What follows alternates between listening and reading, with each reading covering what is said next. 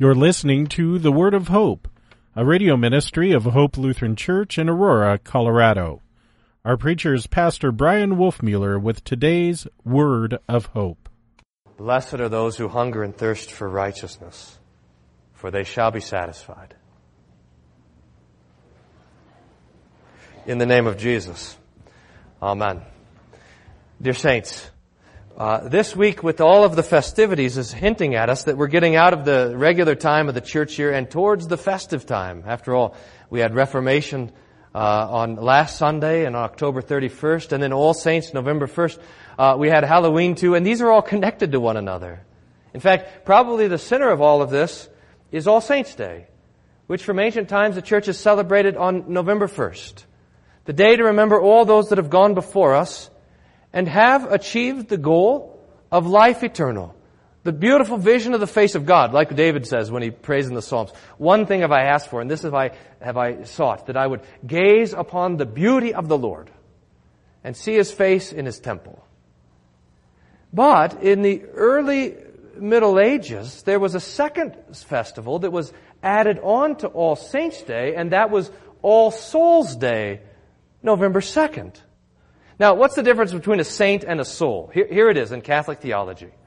And this is the reason, by the way, that Reformation Day is October 31st. I'll connect the dots in just a minute. But Catholic theology was like this. Each person, each individual had a bank account of merit, and you started out born in debt. You owed God something, and because of this, you were doomed to hell. But at baptism, the Lord forgives your debt and puts you at neutral, good works neutral, a blank slate. You don't owe anything, but neither do you have any merit to your name. It is then up to you. It is up to you to make deposits into that bank account so that you might fill it up and achieve a sort of righteousness. Now, you don't do this all on your own. It's by the help of the church, remember? I mean, this is what the sacraments were for. They were to give you power, to infuse you with grace, in order that you might do good works, and that those good works would be considered meritorious. Now, let's say you die.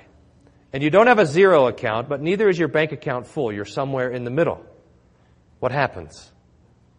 You go to purgatory, where the balance, the thing that was remaining, is paid off. So if you die and your bank account is full, you are considered a saint and you go to heaven. But if you die and you have a little bit of balance, a little bit of debt that you might owe so that your account will be full, you go to purgatory. So All Saints' Day was for those who had achieved perfection and gone to heaven. All Souls' Day was for the rest of you. All right? For most people who died with some sort of balance, some sort of debt in their account of good works and merit, and had to spend time paying it off. Now, how do you do that? Well, you suffer in purgatory. You suffer for all of your sins, and there was not a particularly good exchange rate.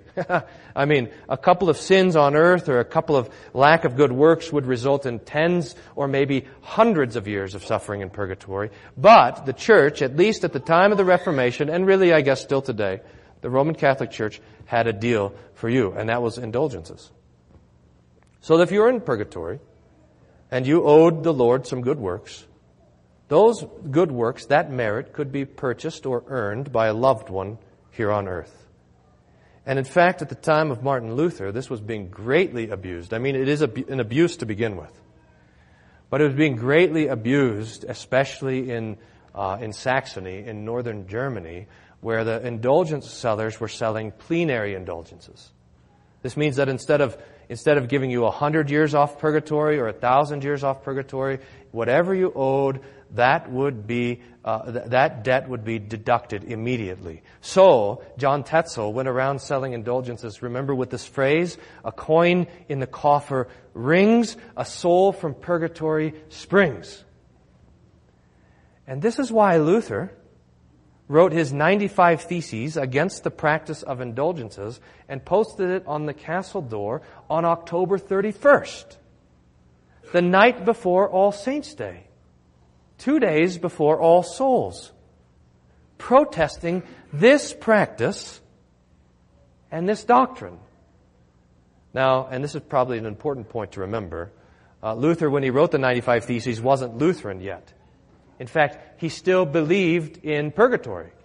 And the strongest argument in the 95 Theses is the thesis that goes like this. If the Pope can give out grace to get people out of purgatory, why doesn't he do it for free and give it away instead of charging for it? You can imagine that was not well received in Rome, right? But it was a while before Luther would come to an understanding of what in fact was the real problem. It wasn't just that they were selling indulgences for too cheap, that they were making God's grace too easy. It wasn't just this idea that we were forgiven by baptism, but now had to add the works to it on top. It was, in fact, the entire idea of what does it mean to be acceptable before God.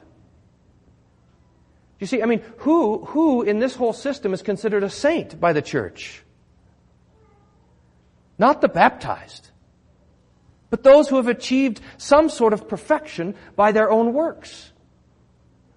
To be a saint was achieved by our own doing, by our own thinking, by our own praying, by our own achieving, by our own merit. You see that? Now, look, here's a danger, great danger, because we say, well, we're Lutheran, Pastor, and so we don't sell indulgences. We're Lutherans, so we understand that it is by God's grace that we are saved through faith and not by works of our own. But look, every one of us, as one old Lutheran theologian said, every one of us is by nature a Roman Catholic. Or to say it another way, every one of us has a Pharisee that lives in our own conscience and in our own heart. Or to say it another way, we are bound up to the idea that we earn God's favor. If not by our doing, then we trust what? We trust in our believing. Or if we don't even have faith in our faith, we trust in what? That at least we didn't reject God's grace when it came to us. One way or another, we always find a way to take credit for our own salvation, to take credit for our own righteousness, to take credit even for God's work in us. It's part of our sinful nature. It's part of the doctrine of our flesh. We might think that we've escaped it, but we haven't. And you should know this, I should too, that our entire lives we're going to be fighting against this idea.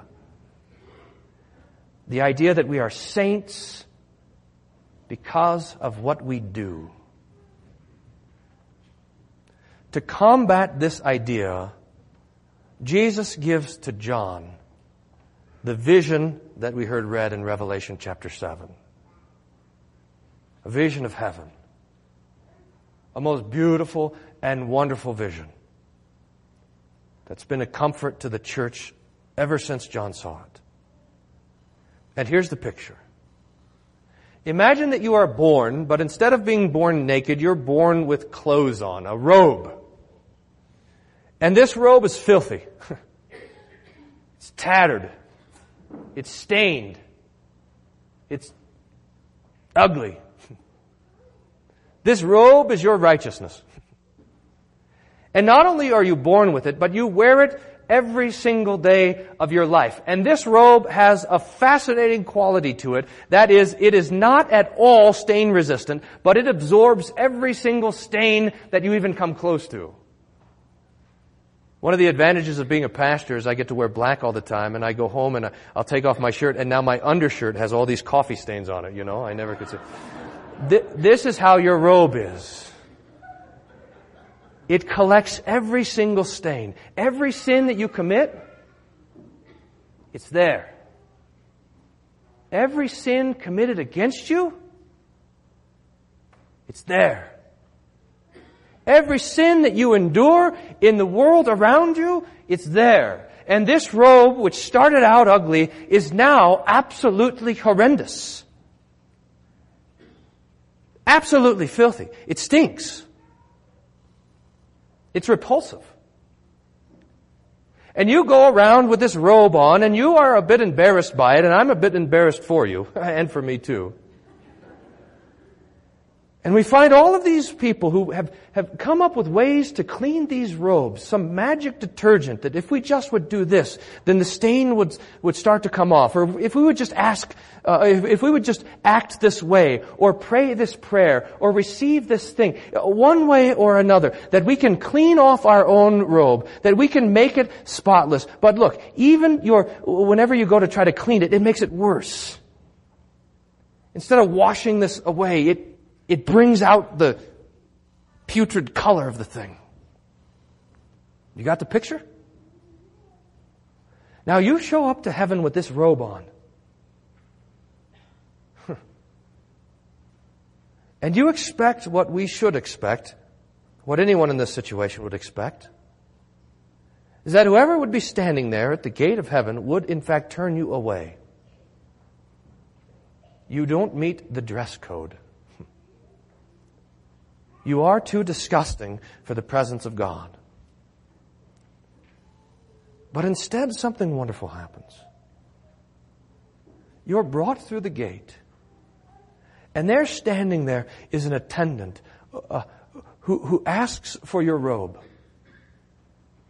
And you take it off, and you hand it to them. And they take this robe, and they dip this robe in a vat of blood. And they pull it out. And it is whiter than anything you've ever seen. All of the tears are patched. All of the stains are gone. All of the filth is left behind. And now this attendant comes to you and takes this robe and wraps it around you. And you are clothed in the righteousness of Christ. You are wrapped in His perfection. You are dressed appropriately for the feast that will never end. You are forgiven. After this I looked, and a great multitude that no one could number, from every nation and from all tribes and peoples and languages, before the throne and before the Lamb, clothed in white robes, with palm branches in their hand, and crying out with a loud voice, "Salvation belongs to our God, who sits on the throne, and to the Lamb." And all the angels were standing around the throne and around the elders and the four living creatures, and they fell on their face before the throne and worshiped God, saying, "Amen, blessing, glory, wisdom, thanksgiving, honor, power, and might be to our God forever and ever." And then one of the elders addressed me and says, "Who are these, clothed in white robes? From where have they come?" And John says to him, "Sir, you know." And so he says to me, "These are the ones coming out of the great tribulation. They have washed their robes and made them white in the blood of the Lamb. Therefore they are before the throne of God and serve Him day and night in His temple. And He who sits on the throne will shelter them with His presence. They shall hunger no more, neither thirst any more. The sun shall not strike them, nor any scorching heat. For the Lamb who is in the midst of the throne will be their shepherd, and He will guide them to springs of living water, and will wipe away, God will wipe away every tear from their eyes." Who are these? These are the ones with robes made white in the blood of Jesus. Who are these? These are the ones who are baptized, who have the name of Jesus, who know that their own righteousness will not be anything, but that the righteousness of Christ is everything. Who are these coming out of the great tribulation, clothed in white robes? These are those who trust not in their own merit, who look not to make God smile by their own efforts, but who trust in Christ and know that Christ and Him alone, His death and resurrection, is our only hope, and the promise to which we cling. Who are these? These dressed in white robes. These are you.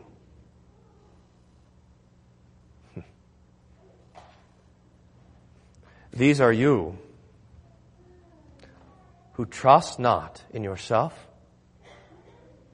but in Jesus. And you have this promise that the one who died and rose is the one who makes you holy. The one who ascended to the right hand of the Father is the one who forgives your sins. The one who intercedes for you now is the one who calls you righteous and holy. And He is the one who even now is preparing a place for you. So we are saints. We're saints not because we filled up our bank account with our own works, but because Jesus has so given us His gifts and His righteousness that this account is overflowing and abounding by His mercy and His kindness. So, dear saints, this day is your day because Jesus is your Savior. Amen. May the peace of God, which passes all understanding, guard your hearts and minds through Jesus Christ our Lord. Amen.